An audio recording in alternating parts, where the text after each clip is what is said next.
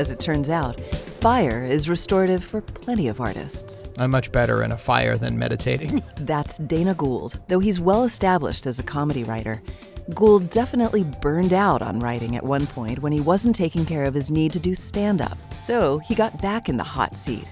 Gould performed December 1st, 2nd, and 3rd at the Comedy Attic in Bloomington, Indiana.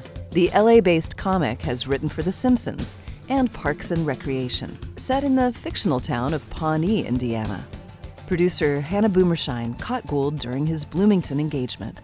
Dana Gould has a new show on IFC called Stand Against Evil. It might not be set in any particular time, but it has a distinct 70s feel. I wanted it to feel like the kind of scary TV movies that were on a lot in the early 1970s that I grew up watching, like Dark Shadows and The Night Stalker and When Michael Calls, and then in the features like Last House on the Left, like these sort of grindhouse drive-in horror movies from the 70s. It seems like a lot of the new TV shows are steeped in nostalgia. Stranger Things, The Get Down, and the revival of MacGyver, to name a few. Gould has a theory about why we look to past eras for comfort. Well, you yearn for your childhood. You think it was a simpler time because you had simpler concerns because you were only 12. He may yearn for it sometimes, but Gould, who is 52, admits that his childhood wasn't always rosy. I have 4 older brothers, a younger sister. Everybody's very athletic. They're big drinkers, partiers, hunters, fishermen, just very men. My house was made of crystallized testosterone. But I just didn't feel like I belonged in any of that. And I was growing up in this environment in which I was a complete outcast. And what I did for my own personal sort of growth was I defined myself by just being the opposite of all of that stuff. I don't hunt. I don't fish. I'm not into sports. I don't drink, really. I don't do any of that stuff. And I was just like, I'll go in the opposite direction of you, and that will be my personality. Growing up the outcast, Gould says, led him to identify with the monsters in the movies and TV shows he loved. As a kid, like watching The Wolfman or Frankenstein, the monster is misunderstood. Everybody's out to get him. The Wolfman is just like a giant 11-year-old, and I really related to them, And Planet of the Apes, I think I related to so much, so strongly to me, because I felt like, yeah, I get it. I know what it's like to be stuck in a world that does not make sense to you, because I'm living in one too. His appetite for the horror genre is still evident. Do you have a fascination with Halloween? Oh my God, I'm huge. My Halloween decorations go up October 1st. I'm not. It's like my bins in my garage. Like there's 40 Halloween decorations, 2 Christmas decorations. Like whatever. Aligning your passions with your work is the key to success, Gould says. I've had a lot of pilots over the years where you write a potential television show and you make it and they don't put it on, or they do. And I've had more than I can count. But when I finally wrote about like horror movies, which is what I was really passionate about, that one finally went. It's like finally you tap into something that has like your passion behind it. Yeah. And that just seems to have some extra heft and weight that carries it through. Long before landing his new show, Stand Against Evil, Gould had been writing for some of the most popular TV comedies. He worked as a writer for The Simpsons for 7 years and was a producer on Parks and Recreation for a year as well. Gould believes that Parks and Recreation became stronger when it shifted its focus from the setting to character development. That show really evolved from the first episode to the last episode of the second season. I think it's a very different show.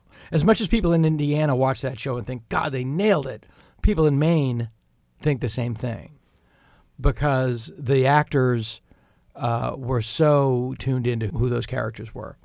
And then one of them had an alter ego as a jazz musician.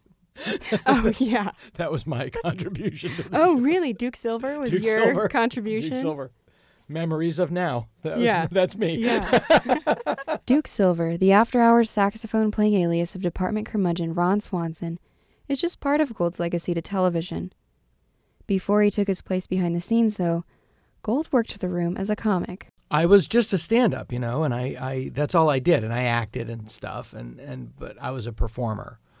And through a series of circumstances, I got offered a job writing on The Simpsons. It was literally, they made me an offer I couldn't refuse. So I did that, and right after literally like 2 months after I got hired on The Simpsons, I got married, which was planned. We bought a house, and then suddenly I was like, in like a 4-month period, I went from being like this guy that was engaged but was a stand-up comedian that performed and kind of catted around to like a grown-up. I was married. I had a house. I had a job. I was a grown-up. I got up in the morning. I had coffee. My wife and I went to our jobs. We went to our offices. We came back and watched TV at night. It was great. I mean, I really loved it. But I went into a totally different life. When he finally quit The Simpsons to work full-time on features, life as a stay-at-home writer/dad was too isolating. Our kids were little at the time, and I was like, I can be here when you're flying around all over the place. I'll be here with the kids, and I'll write during the day, and that'll be it. And I was miserable, because the feature world works really slowly. And I was just a bored house husband.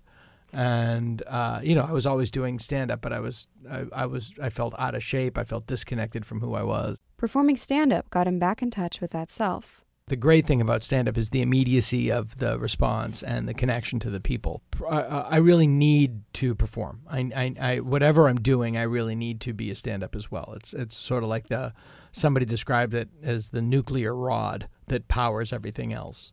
It's like everything that I do creatively, I think it's powered by the energy that I get as a stand-up. The fact of the matter is I'm very good at it. And there's a great sense of doing something that you're good at. It just gives you a lift, It's like, I like to know that I'm really good at what I do. And that sort of powers other endeavors. Along with producing his new show, he's doing a lot of stand-up again. Gould performed on Conan in 2015. Here's the weird thing that happens with children. When they get about 4 or 5 years old, their baby teeth get loose and they come out. And you take the tooth and you put it in the pillow, and then you take it and you put $1, you put the tooth over there. A couple of months later, it happens again, another $1, put the tooth over there. And then after a couple of months, you have this weird little collection. But you can't get rid of it. It's literally a part of your child. I guess it's so later on in life, when they've grown up and moved on, you can sit alone in a dirty bathrobe and sift your fingers through an envelope of human teeth. Hi, Ricky, it's Dad. Not much to report. Just sitting around, playing with your teeth. There's a bit of wistfulness about what could have been. I was a pretty hot commodity in the 90s. And when I went on The Simpsons, I kind of pulled the plug on all that.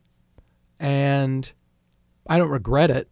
I learned how to write, made a lot of money.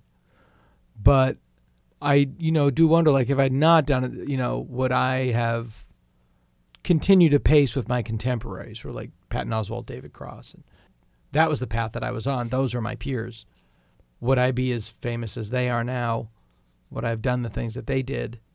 And I feel like, I don't know, because I'm sitting on the Fox lot. So we'll never know. There was a lot of like, hey, what about me? I'm good. So yeah, there's a lot of like, I still want to perform and I still want to be on television and I still want people to like know who I am. And that's absolutely, I'm not ashamed of that. Although he may not be a big household name on the comedy circuit, Gould considers it imperative to get back out and do stand-up, especially considering the political climate. When do you see the role of the comedian at this point in our country? It's the just political getting atmosphere. much more important. And, it's like Hillary Clinton said, there are large gaps in our progress.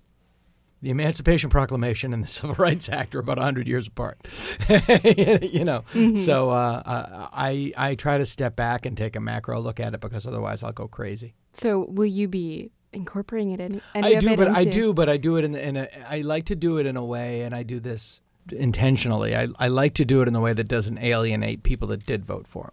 One thing that I've noticed, and I'm not the only one that noticed this, is in our political discourse with people, we've gone from I'm right, you're wrong to I'm right, you're evil.